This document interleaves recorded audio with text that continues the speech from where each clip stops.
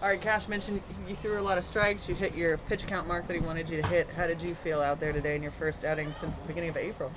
No, creo que fue un juego que me sentí súper bien después de la lesión, volver otra vez aquí a Grandes Ligas, después de también 10 días que no tiraba. Me sentí súper bien, creo que manejé buenos picheos, creo que tengo que trabajar en algunos, pero bueno, es parte del proceso y bueno, ya prepararse para la segunda mitad. I think I felt very good, especially after being hurt and then hurting myself again for those 10 days. I felt super good about how I felt about my outing today.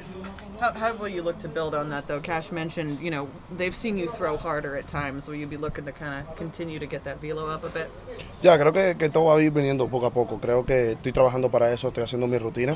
Pues las millas ahí van creciendo, me he sentido súper bien y bueno, espero que para la segunda mitad van a estar mejor y me voy a sentir mucho más cómodo.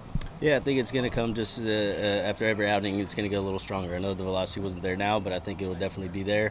We're working hard with my routine to hopefully stay stronger and hopefully have a good second half.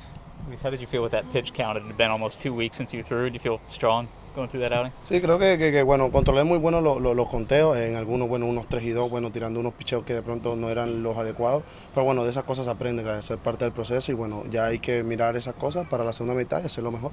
Yeah, I think I felt pretty good, and it felt like I was controlling some of those counts. I know I got into a couple 3-2 counts, but either way, I felt pretty good out there with the control that I had.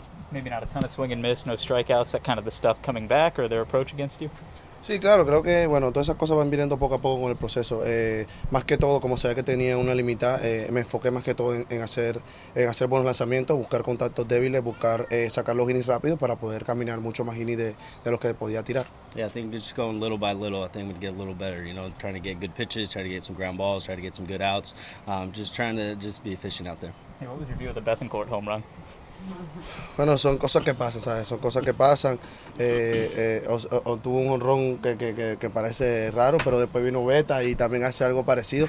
Y son cosas que vienen en el juego, son cosas que uno aprende, hay que reírse porque para eso este deporte, para disfrutarlo y cada vez hacer la cosa bien.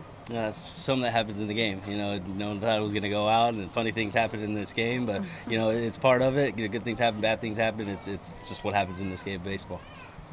Feel like you put your pants on today? Sí, claro.